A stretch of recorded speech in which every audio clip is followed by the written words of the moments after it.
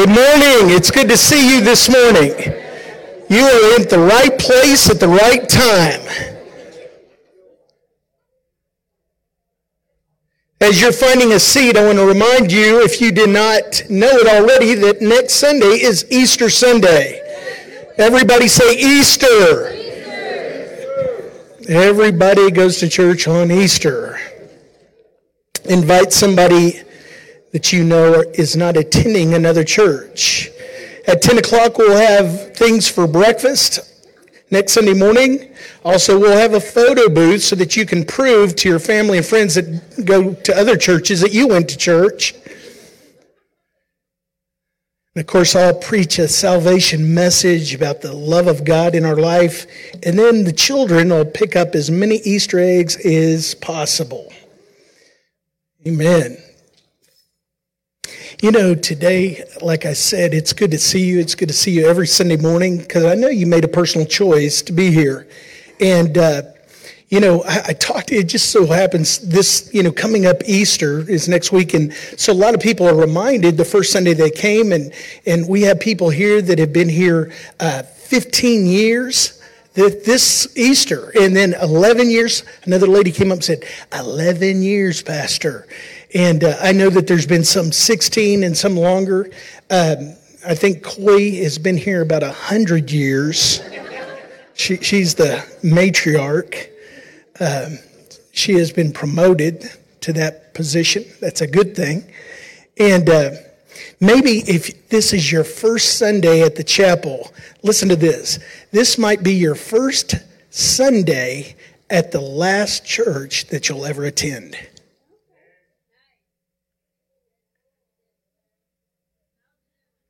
Some of you are going, whoa. That's spiritual, man. Just hold on. I got some more. Let's pray. Father, thank you for the ability to be able to get up and make a choice where we're going to go to church or if we're going to go to church. And Father, thank you for the ability in our country to have the freedom of worship, to come to this place, to love you with all of our hearts, and God, to love each other as ourselves. Now, God, I pray that you would open up our ears. God, that we don't just hear the physical, the verbiage, the sounds, but God, that it penetrates and we get it of the love of God in our life. We thank you for that. In your wonderful name we pray. Amen. The series that we're talking about is the abundant life. And last week we talked about the word shalom. Now, we're not a Jewish congregation, but at the same time, the word that a lot of times in the God culture of the Jewish religion, they would speak a blessing on people's life when they saw them. Shalom. And sometimes maybe you've heard that on a Jesus movie or something. And you go, you know that? What is that? And it is about peace, but it is about nothing missing, nothing broken. The abundant life. And to be able to receive that into your life, let me tell you, it takes a lot of maturity. We think that it takes a lot of just, maybe selfishness or shallowness and all that. But it takes a lot of maturity to believe that the peace that passes all understanding is available to you. To be able to walk in the abundant life. Now this morning, let me just kind of catch you up if you haven't been here, or maybe just to remind you, because if you're like me, sometimes I forget what I ate last night. You know what I mean? It's just one of those things. So many times in our life, when we've been talking about our habitual lifestyle in our lives, things are going on in our life in the subconscious that we're not even aware of, including our paradigms, which means the way that we see things, the way that we respond to things. You realize that our brains are amazing how God created us. And every day we're going through life looking and we're immediately solving problems. See, some of you are not aware of this, but some of the little things that you came to grips with as a child is still being played out. You go over to go out of this room into another room and you go, oh no, how can I get out of this? No, you don't. That's a problem, but you reach down and turn that little metal thing called a knob, and it opens a door and you walk out of that room into another room. You have solved a problem. Over the course of your life, you have a system of solving problems, and usually you choose the best one. As we've talked about habits, they're so subconscious and they're running in the background of a cue. Because of a craving that happens, we go for that craving and then we respond to it and we get a reward for it. As the example last week, you go into a dark room and you have a craving for what? Light. I can't see. I'm bumping my feet on things and so forth. So you have a craving for light. The cue was the darkness. The craving is I want light. The response is walking over to the wall and flipping on a switch. That's the response. And the reward is boom, there's light. Now, sometimes there's problems and the church lights don't work right and flick on and off. Another story. Stick with me. Stick with me. One time I heard about a young minister that had just gotten through seminary, and he decided that he was going to take a church and pastor that church. He's a young man. He's learning how to do it, and he took a church in Kentucky. Can you say Kentucky? That's not Texas. That's Kentucky. And so the first week out of the bat, he had prepared his message and he got all fired up and he went up there and preached on the evils of smoking. Now, after church, he had a couple of the people come up and say, Pastor, I don't want to say anything but I want you to realize you're in Kentucky. And about half of the state grows tobacco. I just want to, you might not want to preach about tobacco. He said, well, thank you. I won't be preaching about tobacco. The next week he got up and he preached about the evils and the sin of alcohol. Woo, some of you are fast. You know where I'm going. They came up afterwards and said, Pastor, this is Kentucky. We've got hills and there's distilleries and whiskey all over Kentucky. You might not want to speak about alcohol. Well, okay, yes, I would not want to speak about alcohol. The next Sunday he studied real hard and he came up with his sermon and he got up and preached with all his might on the sin of gambling, especially horse racing.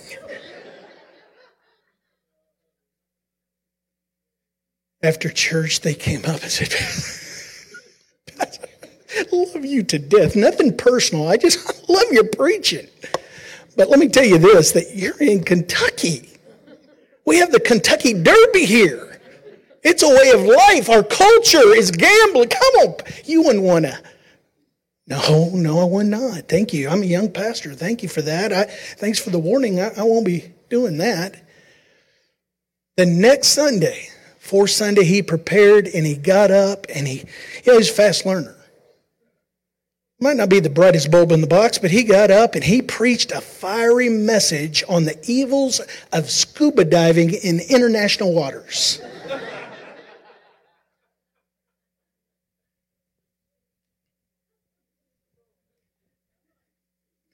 Woo, soogie, here we go.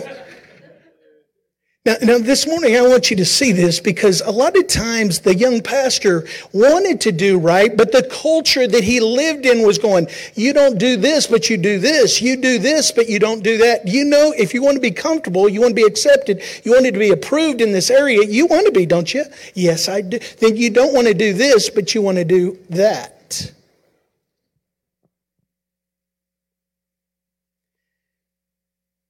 This is Palm Sunday, the Sunday that we celebrate Jesus riding in and people yelling, Hosanna, he who comes in the name of the Lord.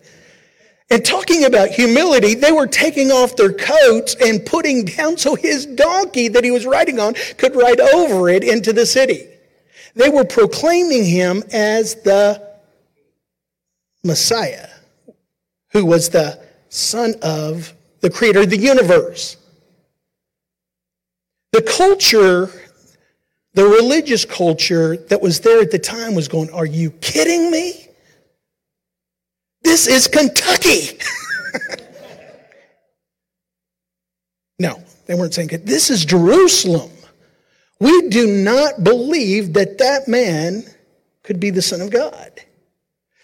Now watch this. If Jesus came to give us life to the full, to the overflow, I want you to see this, because when Jesus came and was crucified, it was because he was challenging the people to change their way of thinking.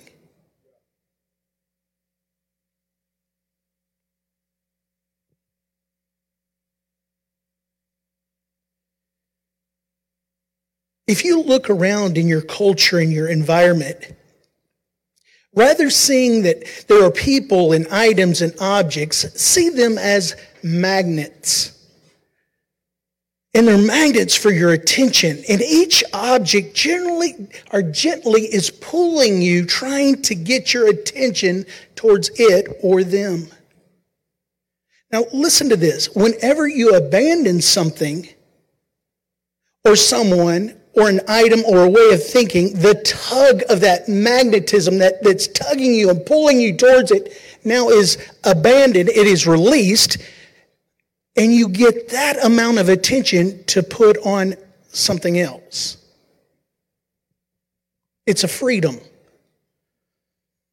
But it's hard to have a breakthrough in the area of the way that you think.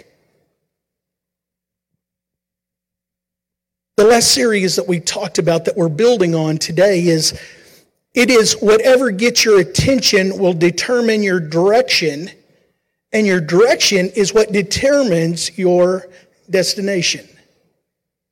It's not good intentions. It's not saying that I'm going to go to San Antonio even though you're going north on 35. You're not getting to San Antonio.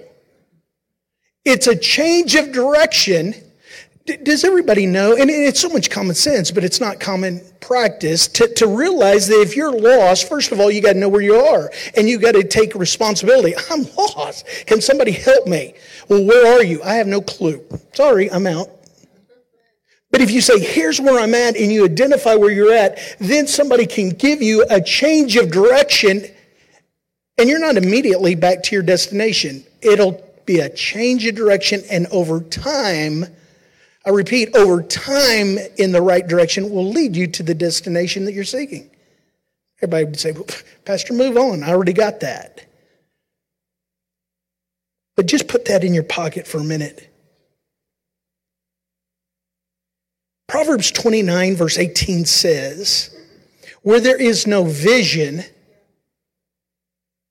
there's a consequence. If you've been in church, can you finish the rest of that scripture? Where there is no vision, the people perish. Where there is no direction, that's where I'm going, people perish. And so many times, just like that young pastor in that illustration, I don't really have a way of going, but I can be influenced and directed, and my paradigm changes of what I should be doing and what I shouldn't be doing, until finally I go, I'm not in a good place. And a lot of times, think about this, one of the reasons people live without a vision is that they cannot endure the pain and the cost required to achieve a worthwhile purpose. There's a cost, it's a pay to say, you know what, I'm living in the middle of a culture that doesn't believe a certain way, but I choose to believe that way. You believe, as the Word of God says, as a believer, if you've committed yourself to Jesus Christ and you've received Him as Savior of your life, that is wonderful, and that is the beginning. But God says that if you put your faith in Jesus Christ and make Him Savior of your life, there's also another thing called lordship of your life, which you give up. Another term is taking up your cross and following Him. In other words, you're allowing Jesus to be able to speak into your life the direction to go, not the direction the culture says it's important, but what God says is important. Now, hear me on this. It's a powerful combination when somebody hates being bad at something and a willingness to look like a beginner. So when you change your direction in the way that God says to go, a lot of times people say, you know what, I'm just so sick of being busted and disgusted and looking like this and going through life. And I go, I don't have an answer. I don't have a clue. It just seems like I'm living from paycheck to paycheck. I don't like that guy that I'm living with, called my husband. I just don't have any... To be able to change a direction and go the way that God says, even though you might have heard the word of God, you're lacking faith, because faith cometh by hearing and hearing and hearing the word of God. It keeps us on the right road. It keeps us in the right direction. So to be able to say, I would like to change the way that I'm thinking, a lot of people will fear the ability to look like a beginner. And when you get the paradigm, the view, the godly view of what God's talking to us in the Word of God, so many times people go, well, I know that's what it says in the Word of God, and Pastor, you read it right there, and I believe that that's not the John Miller version. I see it right there, but we don't do that. Why not?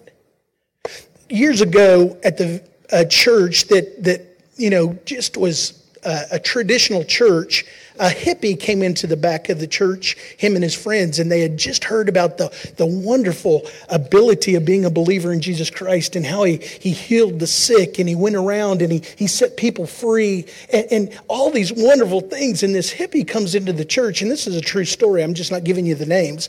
But the hippie comes into the back of the church, and it's back in the 60s, and he's sitting there and he's watching, and it's a typical service. And he kind of motions, and the usher comes over and he says, yes, son. And the guy says, so when do we do the stuff? And the usher said, excuse me? What stuff are you talking about? He says, healing the sick and things like that. When do we do the stuff? And the usher kind of, well, we believe in the stuff. We just don't do the stuff.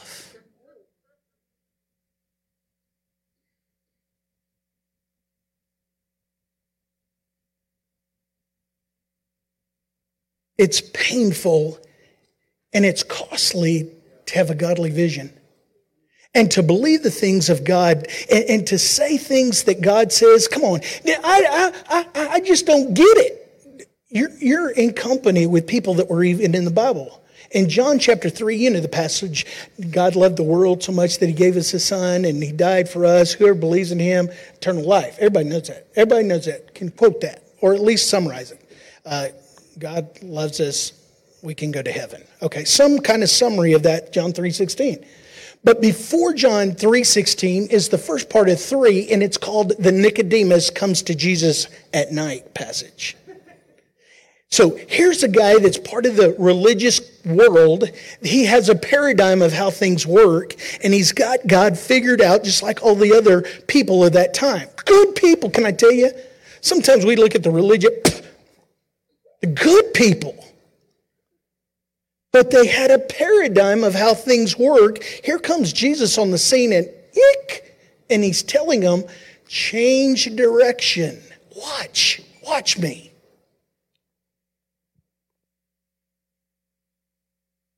Nicodemus says, tell me about this. See, he sees hope in Jesus. Tell me more because I don't get it. And Jesus begins to talk about being born again. And Nicodemus is hungry, so he just, I don't get it. I don't get it. Can a man enter again into his mother's womb and all that? Jesus, no. Unless he's been born of the Spirit, a commitment to Jesus Christ, a forgiving of your sins. He says to Nicodemus, you're a religious guy. You know the Bible at the time, the Torah. You know the words of God, but you don't understand. And Nicodemus goes, I don't get what you're saying, but I get, the pride comes into our life. I know what I believe.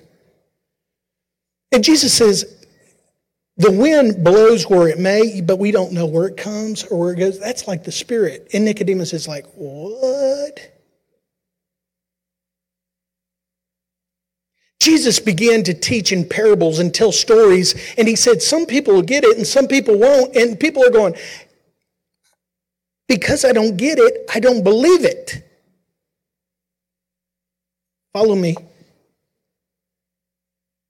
It is costly and sometimes painful to have a vision of what God has said in our life, because sometimes we don't have the effort to take the next step and say, God, reveal to me what you're saying here. Now watch this. If we do not have a disciplined learning ability, that's a disciple, a disciplined learner of Jesus Christ. If you do not have the ability to be a disciplined learner, what will happen is our culture will just blow and you'll turn course. And you'll turn course. And you'll turn course.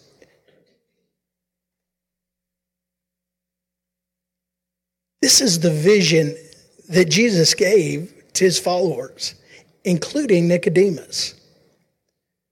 He said, the thief comes to steal and kill and destroy. And then the drum roll in my mind. But I've come, here's why I've come.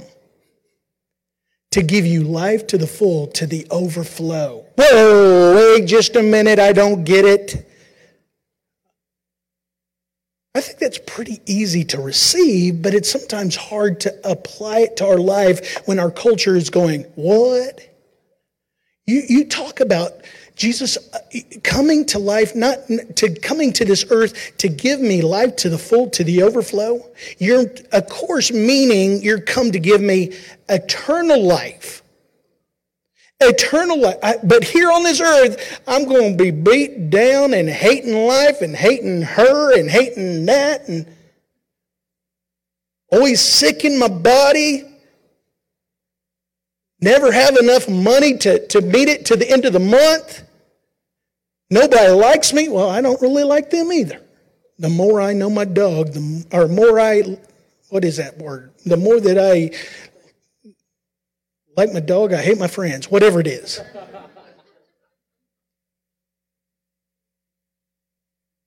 What's going on? As I said a couple of weeks, and this is just an illustration that helps me, is so many times our subconscious is running a paradigm, a way of thinking, a system of operation, and it's like an elephant that we're riding on, subconscious. And we're saying, we're going over here, and the big, powerful elephant takes a left. And we go, yeah, that's where I wanted to go, left. Because until we know that the subconscious is the subconscious dictating to us how we're behaving and reacting, we're just going to call it fate, our life. Just fate. That's the way life is.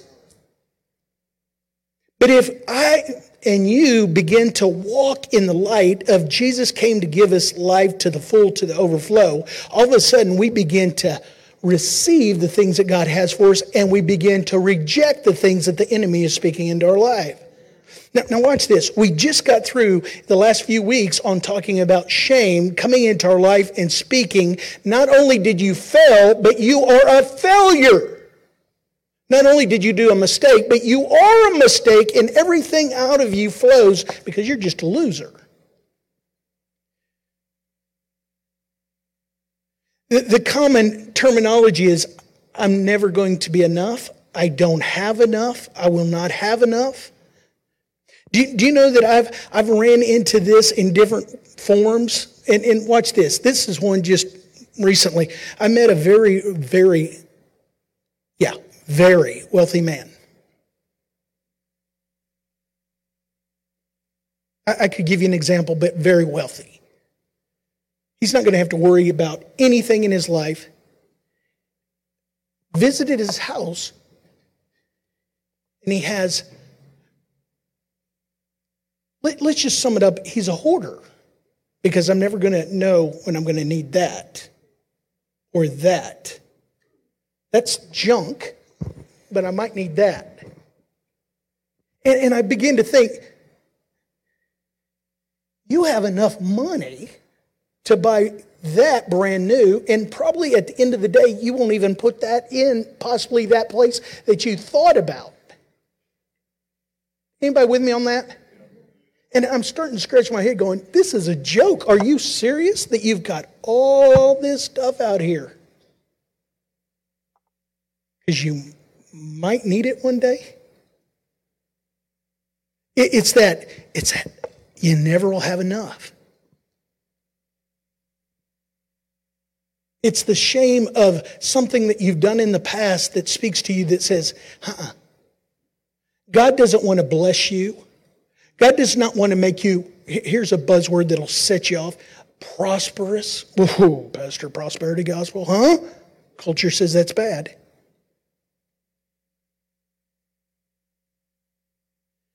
But when you talk to people and our culture fights, that we have a God of blessing to the point where they say, I don't believe that. But if you ask people, what are the three things if you walked up to them, what can I pray for you about? They'll talk about wholeness. I want to be whole. And here's the way that they'll ask. I need healing in my body because I'm broken down somehow, or healing in somebody that you love's body. Number two, they'll talk about finances. I can't pay a bill. My daughter needs some money, or my son needs whatever, finances. I need help in that. Can God help me in that? And three, it's a relationships of some kind. I need to be closer to God, maybe. My relationship with God. But a lot of times it's my relationship with people that are the closest to me on a daily basis. Is that not true?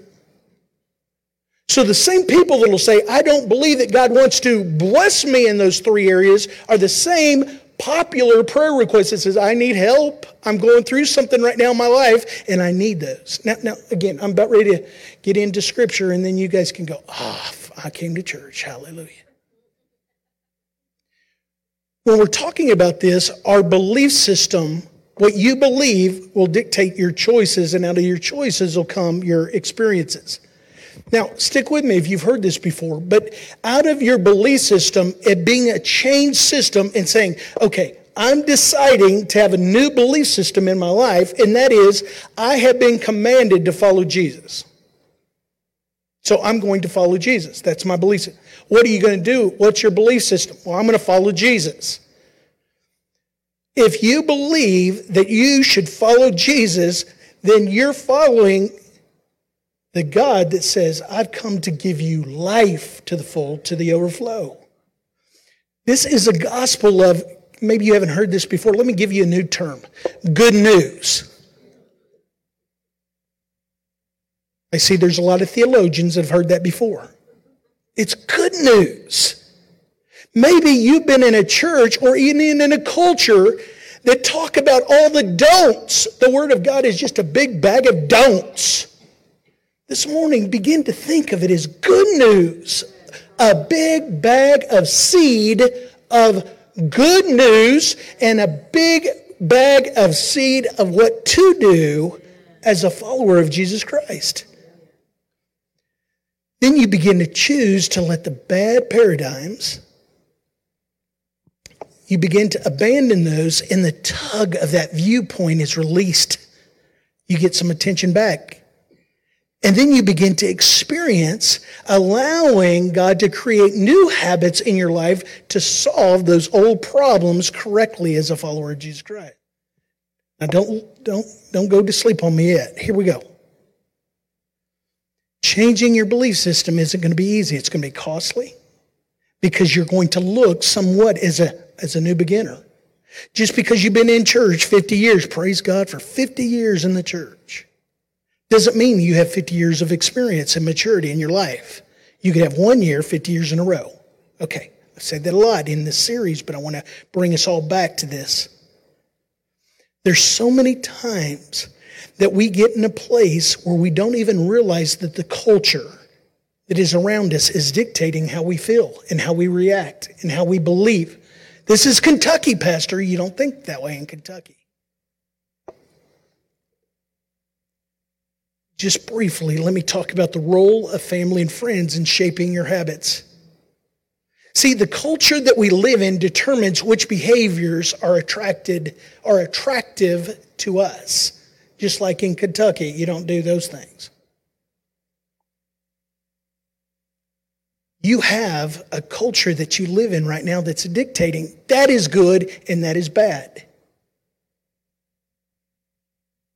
We tend to adopt habits that are praised and approved of by our culture because we have a strong desire to fit in and belong to the tribe.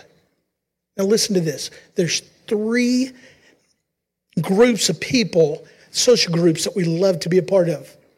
And we allow to guide us if we're not careful.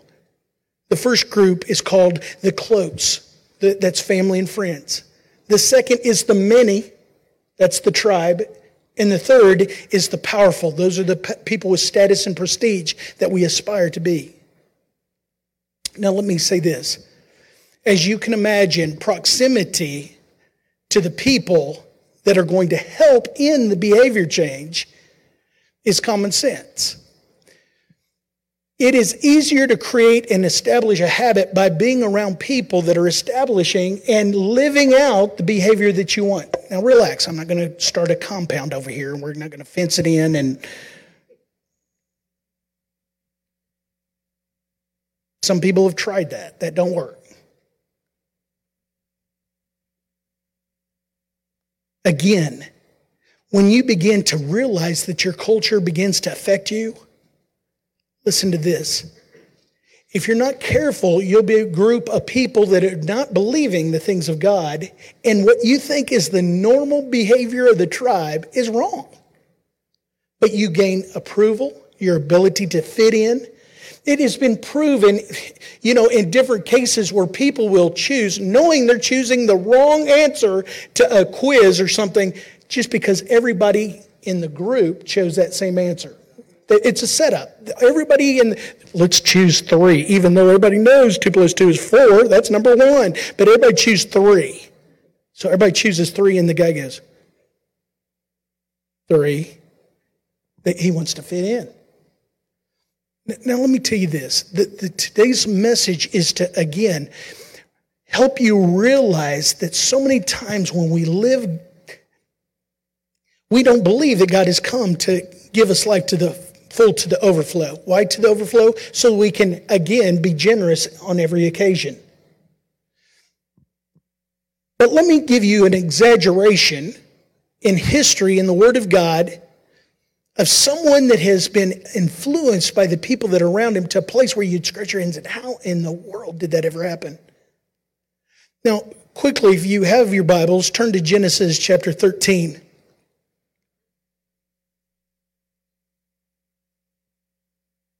Again, if a behavior can get us approval, respect, and praise, we find it attractive. In Genesis chapter 13 is a story, and again, if you see the subtopic of the chapter, it says Abraham and Lot, and they're going to go to a place that they don't know. God has spoken to Abraham, and now he's choosing Abraham to start the whole lineage all the way to Jesus. But here's Abraham in chapter 12, And it says this, the Lord had said to Abram, go from your country, your people, and your father's household to the land I will show you. Now again, doesn't that sound pretty hard? He's saying, I want you to leave your country, your people, and your father's household. A lot of us don't know the background that they were idol worshipers. God is saying, I'm going to set a new paradigm, a way of thinking, a godly view for you, Abraham, and being influenced in that way is going to lead to a difficult situation for you. In verse 2, it says, I will make you into a great nation. How many people believe that took faith on his part to be able to believe these next things? I'm going to make you great. What? He's one person. But see, 2020 is easily hindsight, right? So what do? We look back and go, yeah, of course. But don't forget where he's at. I will make you a great nation and I will bless you. I will make your name great and you will be a blessing. And you will be a blessing. It's not that you'll get a Rolex and a limousine and never share it with anybody. Just get all you can. Can all you get and sit on your can. No, that isn't in the Bible. I'm going to bless you so that you can be a blessing.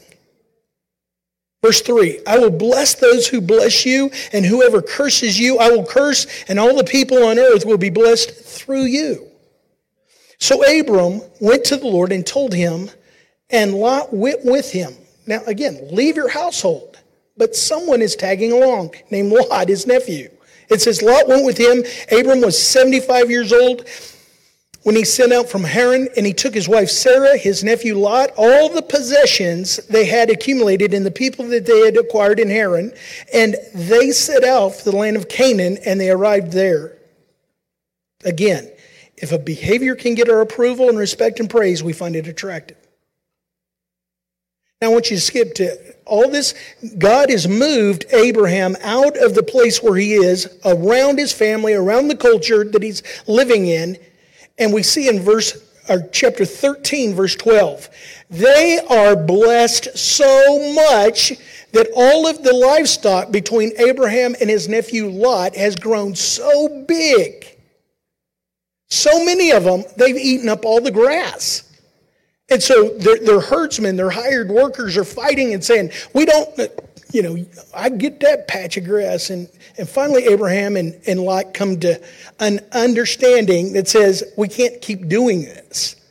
How many knows what happens every 9 months in an animal's life, pretty much? It has another baby. So they're expanding and expanding and expanding. So they say, hey, we need to separate. So do you understand there's a fork in the road right here for Lot and Abraham? Abraham says to his nephew Lot, he says, you choose. You can have this place where we're at, or you can have that place over there. Which that place over there was, through the physical eye, the most attractive. It was the well-watered plains of the Jordan. So Lot, again, this is my take, being in the culture previously of saying, I can step on your head and I can make more money, I can have more animals, I can do more things, I'll take the well-watered plains of the Jordan. Now, again, I want to bring this out, that the well-watered plains of the Jordan wasn't a bad thing unless you allowed the culture that surrounded the well-watered plains of the Jordan to affect him. And that's exactly what happened to Lot. Here is Lot, and it says, if you now go to, verse 12, let me read that. Abram lived in the land of Canaan, while Lot lived among the cities of the plain, and he pitched his tents near Sodom. Listen to that. Here he is just living near Sodom. Has anybody ever heard of Sodom and Gomorrah? Some of you know what I'm talking about. Bad place. Wickedness. So he's outside the city of Sodom and Gomorrah, or those cities, and he's just right there. Pick this up. Verse 13. Now the people of Sodom were wicked and were sinning greatly against the Lord. They had a culture. They had a way of thinking. This is a way that we think, and this is the way you're going to think. If you find it that you want to see it as attractive, then you're going to want to fit in with us. Now listen, very seldom do we find people in the wrong place at the wrong time making the right decision. But I'm speaking into your life. If you're in that right now, you can make the right decision with God's help. As one old preacher said, say yes to heaven and hell no.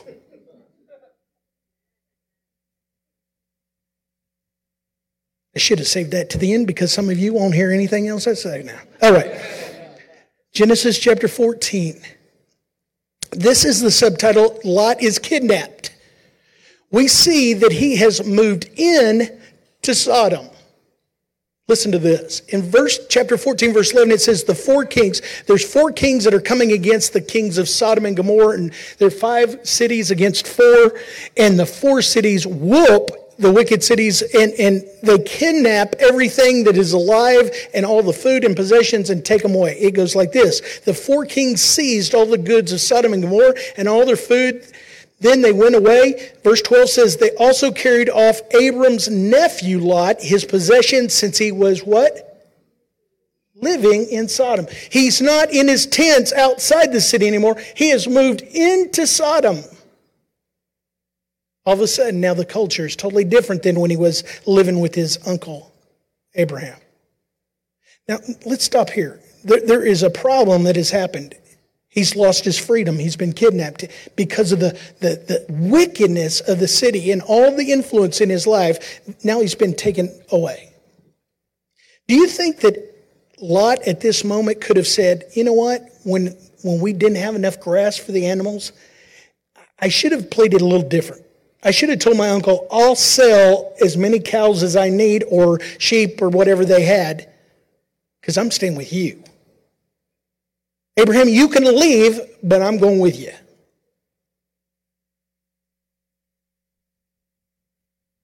But he decided that he would camp outside Sodom, and now he's living in Sodom, and now he's kidnapped. Now let me tell you real quick in a summary. Abraham gets word of this. You remember the blessed guy. And the Bible says that he comes and he says, okay. And he talks to God, and God says, go get him. So all the men in his camp that has been raised there, it's a pretty great number. They take off and they find these four kings that have conquered in all the spoils and whoop them. That's a Texas theological word, whooped them. And then he took all the things back that was stolen, and he brings them back, and the kings that have been defeated come out, especially the one of Sodom, and says, just give us the people back, and you can keep all the stuff. Now watch this. This is a man of God. He says, you can keep all the stuff because nobody's going to say that you made me rich. Only God made me rich. See, that's a little different. And for you guys let me just speak to you that have been in the Bible a little bit. Do you remember when Saul began to compromise? And he said that God said, kill all of the wicked people, and he didn't kill them all. He kept a few of them, kept some of that stuff. And see, that's the temptation. Let me just compromise a little bit. But Abraham says, no. No kings, none of these wicked kings are going to say that you made me rich. And then to boot, he gives 10% of everything to the priest Melchizedek, which is a form of tithing. Blowing people's mind. What are you doing? I'm doing the things of God. It might not make sense to the culture that he was living in, but it made sense to him, and it kept him on the right track of putting God first in his life. Now watch this. I'm about done. Emphasis on about. What does Lot do? After he's been kidnapped, rescued, and he's brought back, he says, I'm not going back to that kind of lifestyle anymore. No, I'm going to live with my uncle Abraham because he's the godly influence. No, he don't do that. And I encourage you, read Genesis. There's things in there that are cool. The Bible's cool. In Genesis, it says that, get this, Lot, beyond understanding, goes back and lives in Sodom. Now it's home to him. Skip down to chapter 19, verse 14. It talks about in that chapter that the angels of God have come to Abraham. Now, before I read this, it comes to Abraham and says to Abraham, the city is so wicked that it's going to be destroyed. Hellfire and brimstone. Boom! It's going to be wiped out. It's just wickedness. Now, before we judge, remember they're doing things that you, by far, would not approve of. But they're so wicked that God says they have to be destroyed. Now watch this. The angels that are going to Sodom enter the city, and there is Lot at the gate. Now, this is conjecture on my part, but in the story of Ruth and Boaz and all that, the elders would sit at the gate, and there's a place of prestige and all that. I'm wondering if Lot has now become a powerful man at the gate of Sodom. He could be very wealthy because of what Sodom has given him, a trading venue. And I just wonder if here is Lot, and he's sitting there and he's high-fiving. Yeah. And he sees these two angels coming in, and they look like men. But catch this. They begin to talk to Lot, and they say, we're going to spend the night in the square, the city square. Now, if you spend the night in any city square in the United States, chances are you're going to be okay. I didn't say that you're going to feel 100% safe, because we all love to live and stay inside. But in Sodom and Gomorrah, Lot realizes, this is what's crazy. It's not like he's ignorant of the paradigm and the view of the people that are around him. It is so wicked, he looks at the angels and goes, no, you're not. And they go, yes, we are. We're going to sleep at the city square. No. And it says that he insists that they stay at his house. So they go with him to his house. And the story is this, that the population of the city come knocking and say, bring out those two men. We want to have sex with them. Now, again, I do this for an emotional pull on you because it is awful, the wickedness that is going on. And we can't even imagine. What? And Lot is peeking his head out going, don't do this. This is a bad... Why are you living in Sodom? Is that much money, that much value to you? If you were back with Abraham, God would have been blessing you the right way. But he's like, no. And he begins to plead with the people, even saying some things beyond comprehension. And it says the angels go out and go, boom, and they become blinded. Now watch this. The angels have said, you have to get your family out because it's about ready to be destroyed. He tells his future son-in-laws, his future family, hey guys, we got to go. Now watch this. This just amazes me of how much that he is aware, but he's not doing anything about it. He looks at his future son-in-laws and they laugh at him. And the Bible says they thought he was joking. That's the verse I want to read. Look at it, verse 14. So Lot went out and spoke to his son-in-laws who were pledged to be married, to his daughters, and he said, hurry and get out of this place because the Lord is about to destroy the city. But his son-in-laws thought he was joking. You got to be kidding. Lot, we've been living with you. We know how you act. We know how you live. You are with us. You're fitting into the system of this city of wickedness. That's who you are. We know. We see you. But Lot, again, at this place is reminded of what God had spoken over Abraham and who he was. Now, you know the story that's probably the most famous is as they are leaving, Abraham, his wife, and his two daughters, that the angels have to actually force them, grab their arms to pull them out of the city. And we know that the wife looks back in history and she's turned into a pillar of salt. Again, the temptation of saying, I want to go back to that. The story is of wickedness. They go out into the mountains and the daughters are realizing that nobody is going to marry them now. And so they actually get their father drunk and have sex with him so that they can have children. And both of them do. Now you go, come on. Pastor, why you get so graphic?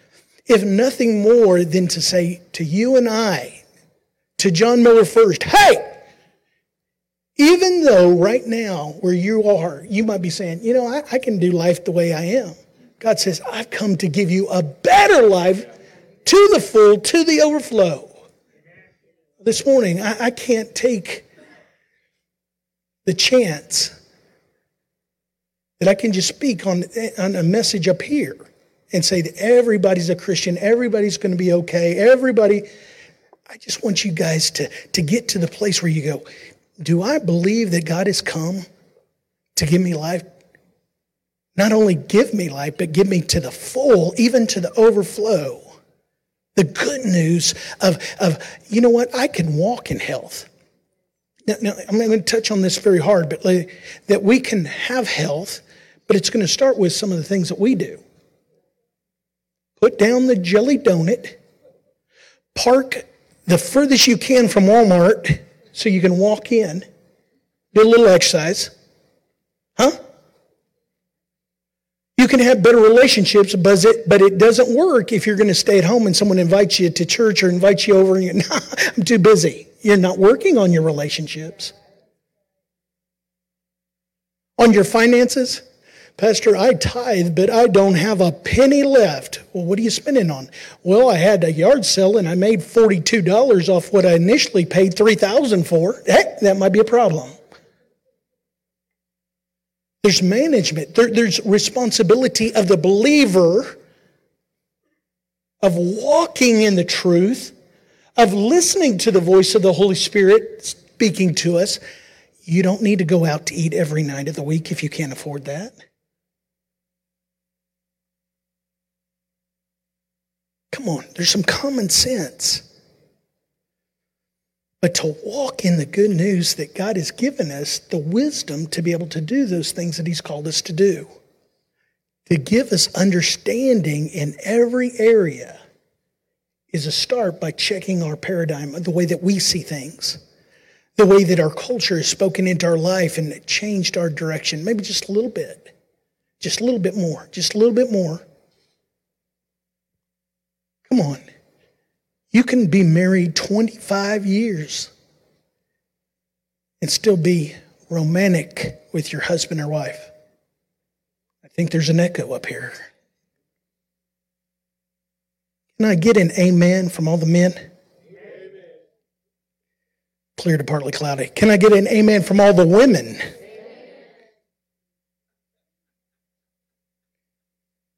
Participation is good. Especially on Sunday afternoon. Can I get an amen from all the men? Amen. That's enough right there. You can still walk in the blessings of God, but it's going to take some work on your part to be a disciplined follower, a disciplined learner of the things of God. Now this morning, this is setting you up as we venture into this. Next Sunday, we're going to speak on the salvation message where it all starts. But then weeks to follow, we're going to get very practical. Things that you haven't heard about, possibly, in a church. Eating vegetables is not a bad thing. Okay, let's pray.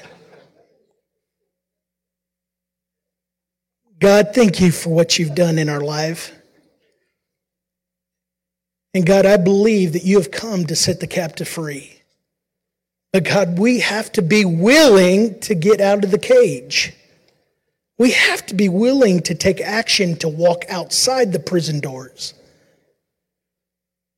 And then, Father, when we get outside of the prison, to get the prison outside of us. The God, that we begin to see you as a God that loves us. That you are a God that is love. The God that because of what you've done, not what we've done, but what you have done on the cross, that our sins can be forgiven and that you can see us as the righteousness in Jesus Christ.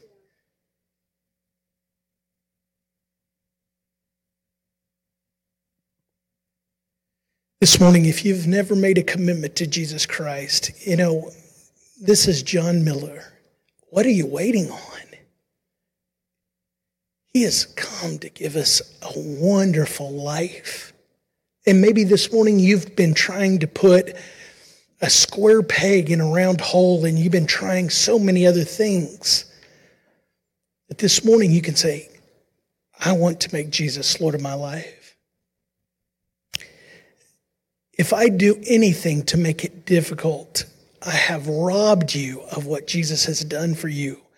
The Bible makes it clear that all we do is confess with our mouth and believe in our heart that God raised Jesus from the dead and we will be saved. There's a, God, forgive me of my sins. Come into my life. And God says, I'll be there. I'm in your life. This morning, if you're here and you've never made a commitment, I encourage you to do that, to receive Jesus into your life. Father, today, before we leave this place, Father, if there's anybody here, I pray, I ask that God, that they would feel your love in their life, that their sins can be forgiven, and today is a brand new day, born again, that they begin to walk out, God, their loving relationship with you, and your Holy Spirit living in them begins to lead them and direct them. And Father, when shame comes because they make a mistake, that your Holy Spirit says, you are forgiven, instead of that they are a mistake or that they're a failure for life. Father, we love you and we thank you. In your wonderful name we pray. Amen. Amen. This morning again, I want to remind you that the statistics are overwhelming that people will come on Easter Sunday morning if somebody will just invite them. I want to encourage you to invite somebody, especially next Sunday morning. Would you stand with me? You have spent about an hour and a half with your church family. I hope that you've been blessed, and I'll be praying for you this week. You guys are dismissed. Go get them.